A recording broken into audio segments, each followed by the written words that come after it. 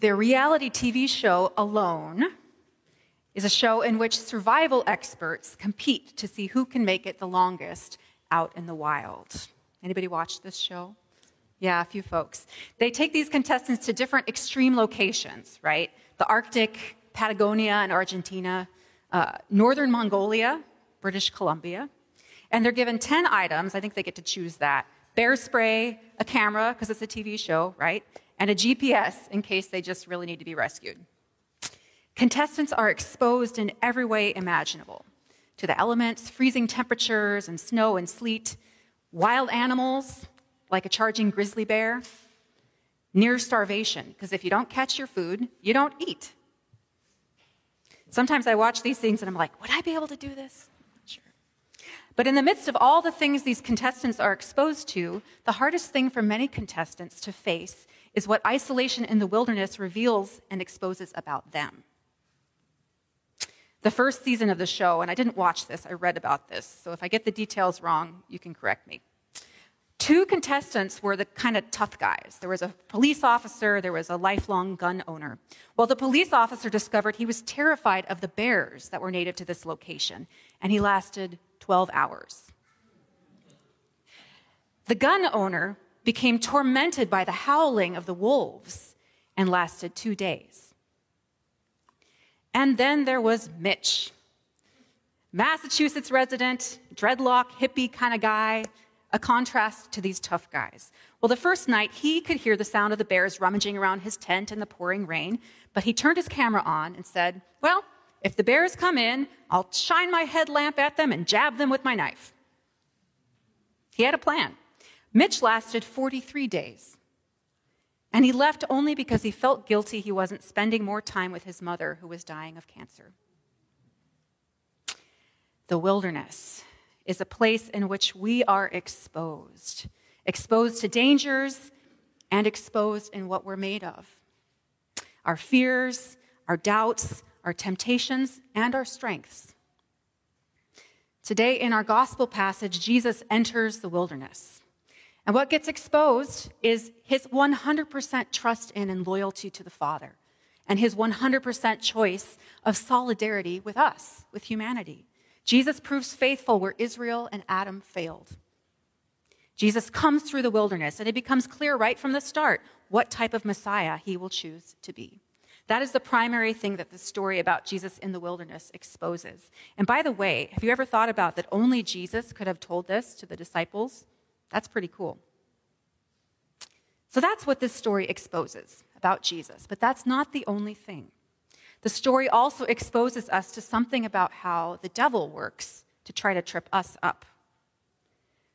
Now, we know that the devil's the father of lies, that the devil likes lies, but sometimes those lies are kind of hard to figure out and hard to resist because they aren't bold-faced lies, but hidden premises that are kind of false or twisted.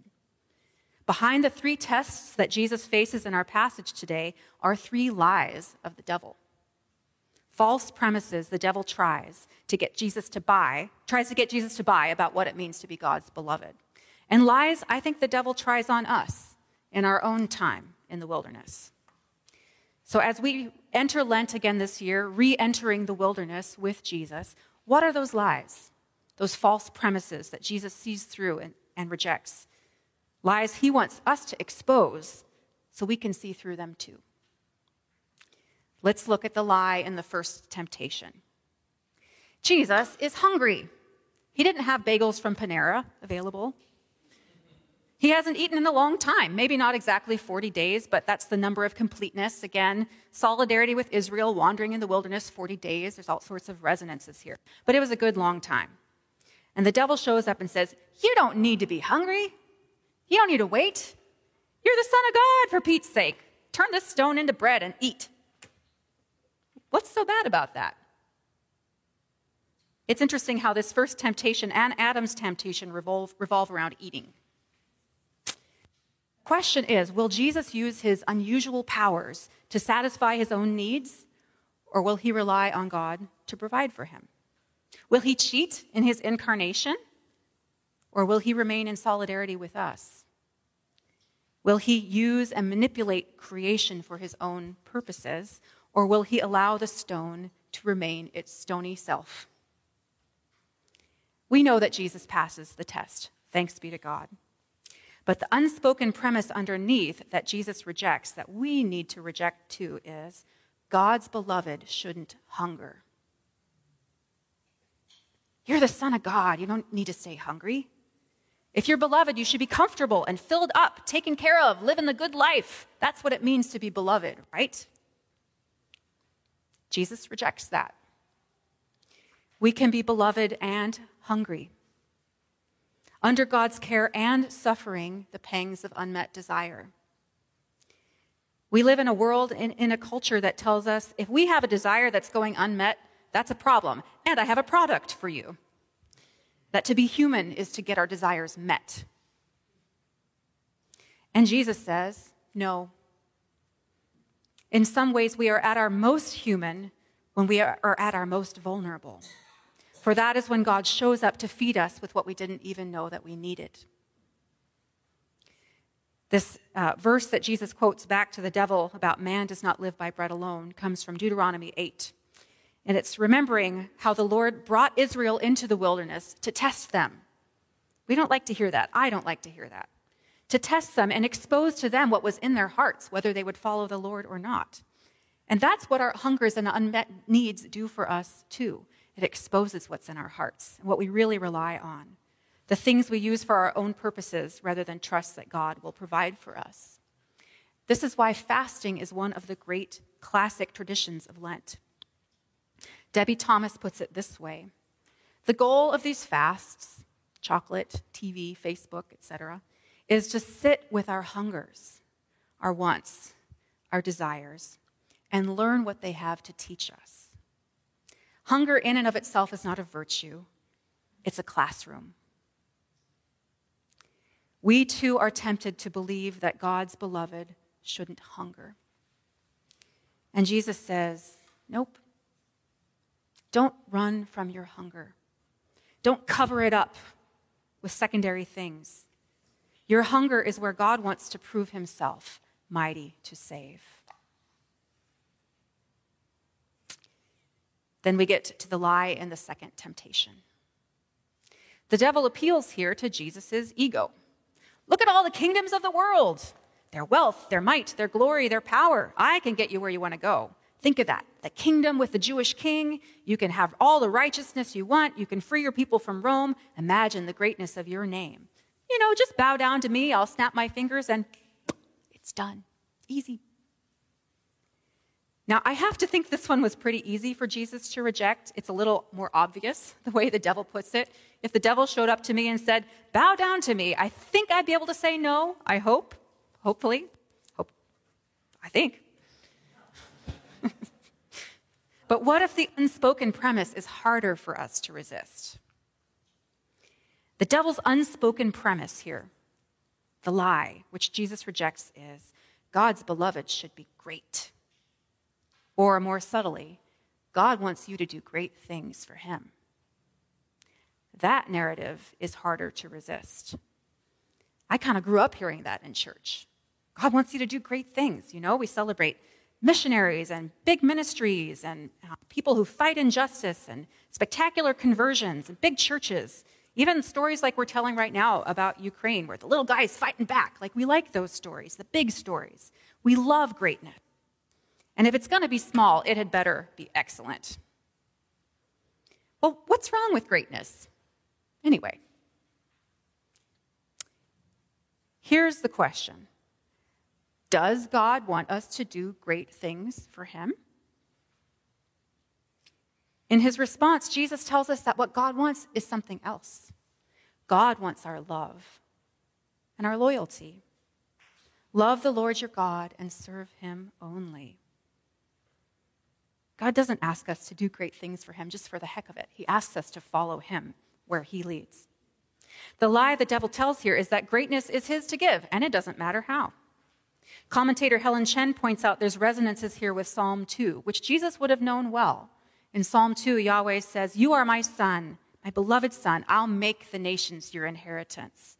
Jesus didn't need to bow to the devil to get this stuff. It was his already. It came not through the glory of an earthly kingdom, but through a cross.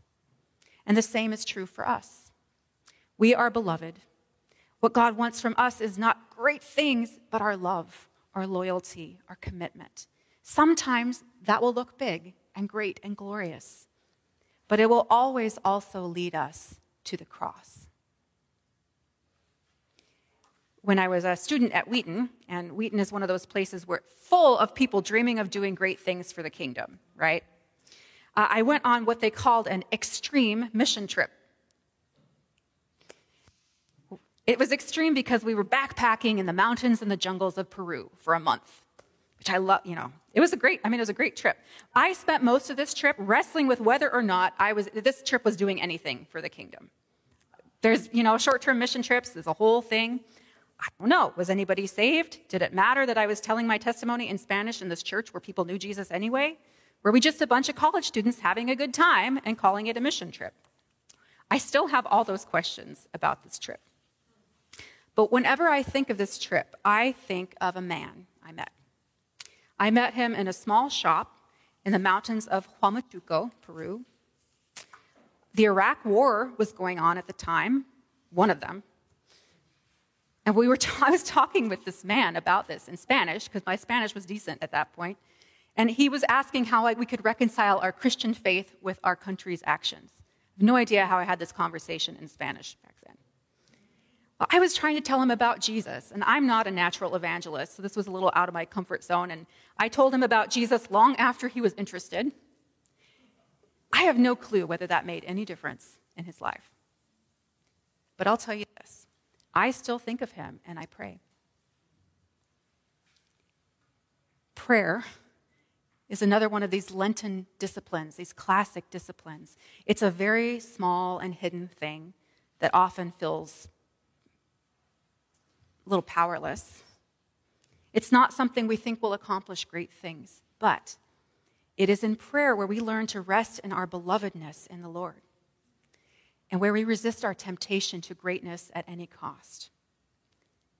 Prayer is a small and hidden thing where we learn to love the Lord our God with all our heart and soul and mind and strength, where he does his work in and through us, and where God will prove himself mighty to save.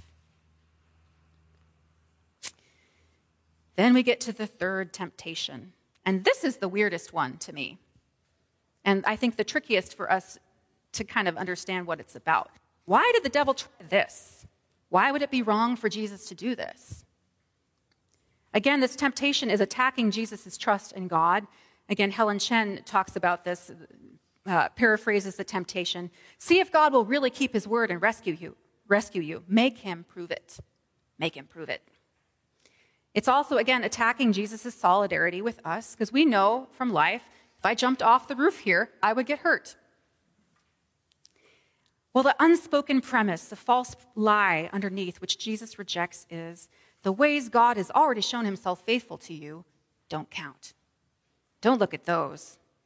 It's as much of a distraction technique as anything else. It might play on Jesus' fears about the future, tries to get him to focus on himself and doing this crazy thing rather than on the Father. It is sneaky.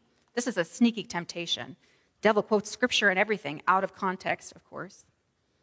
Well, Jesus' response to this temptation takes us back to Deuteronomy 6, which remembers Israel at a place called Massah, where they demand a sign that the Lord was with them.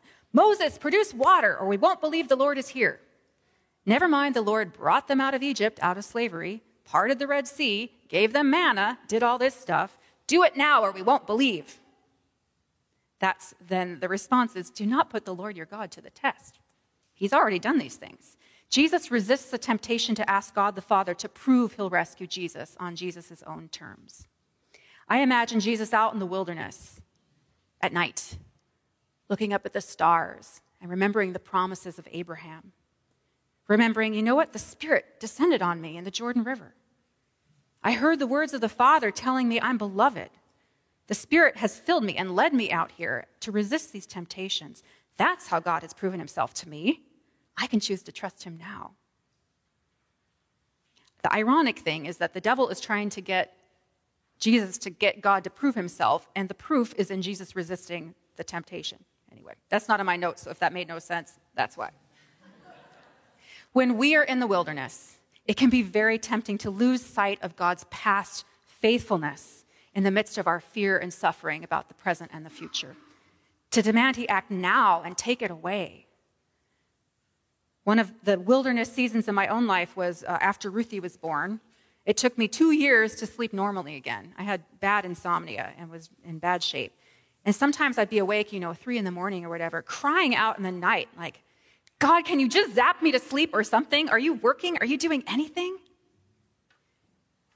And we might have similar feelings right now about a lot of things. Can you zap COVID away?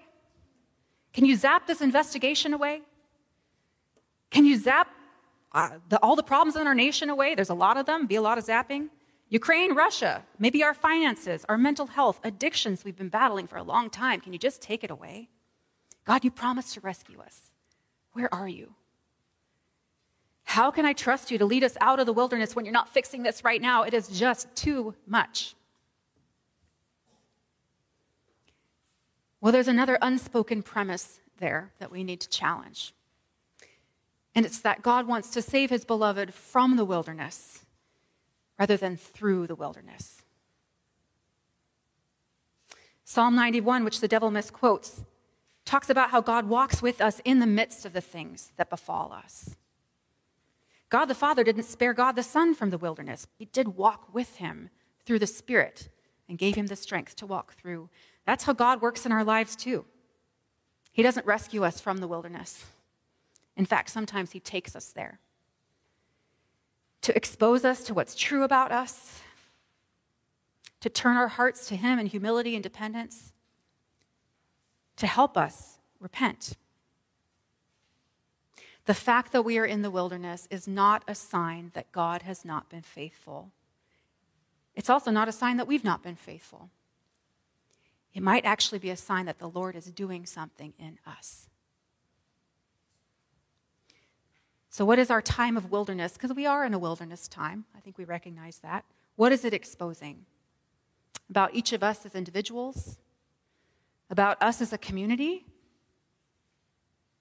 What are the particular strengths and weaknesses that are coming out that might feel really uncomfortable? What are the temptations? What are the little sneaky lies and false premises that the Lord wants us to resist and just say no? As we think about those questions, I want to encourage us toward community. Because sometimes we read this passage about Jesus going alone into the wilderness and we think, I have to do that too. I have to go off on my own. And solitude is important. This is a place where some of our fears get exposed. But also it is in community. Well, here's a good quote. John Chrysostom, Martin Luther, things like this. The devil attacks those who are lonely. We need each other. It is in community that we remind one another of God's goodness, of his past faithfulnesses, and say, he will be faithful now. It's in community that we can give generously to one another and to those in need and receive the help that we need. It is in community that we pray. It is in community that the Lord will prove himself mighty to save. We are in the wilderness. Don't run from it. Because the wilderness does not belong to the devil. Jesus triumphed in the wilderness and through the wilderness, and we follow after him in company with one another and the communion of saints, not alone, filled with the Spirit. Everything that is exposed in the wilderness, in you, in me, in us together, is something that Jesus died to redeem, to remake, weeds to be rooted out, strengths to be celebrated. Because remember, even in the wilderness, flowers bloom. Amen.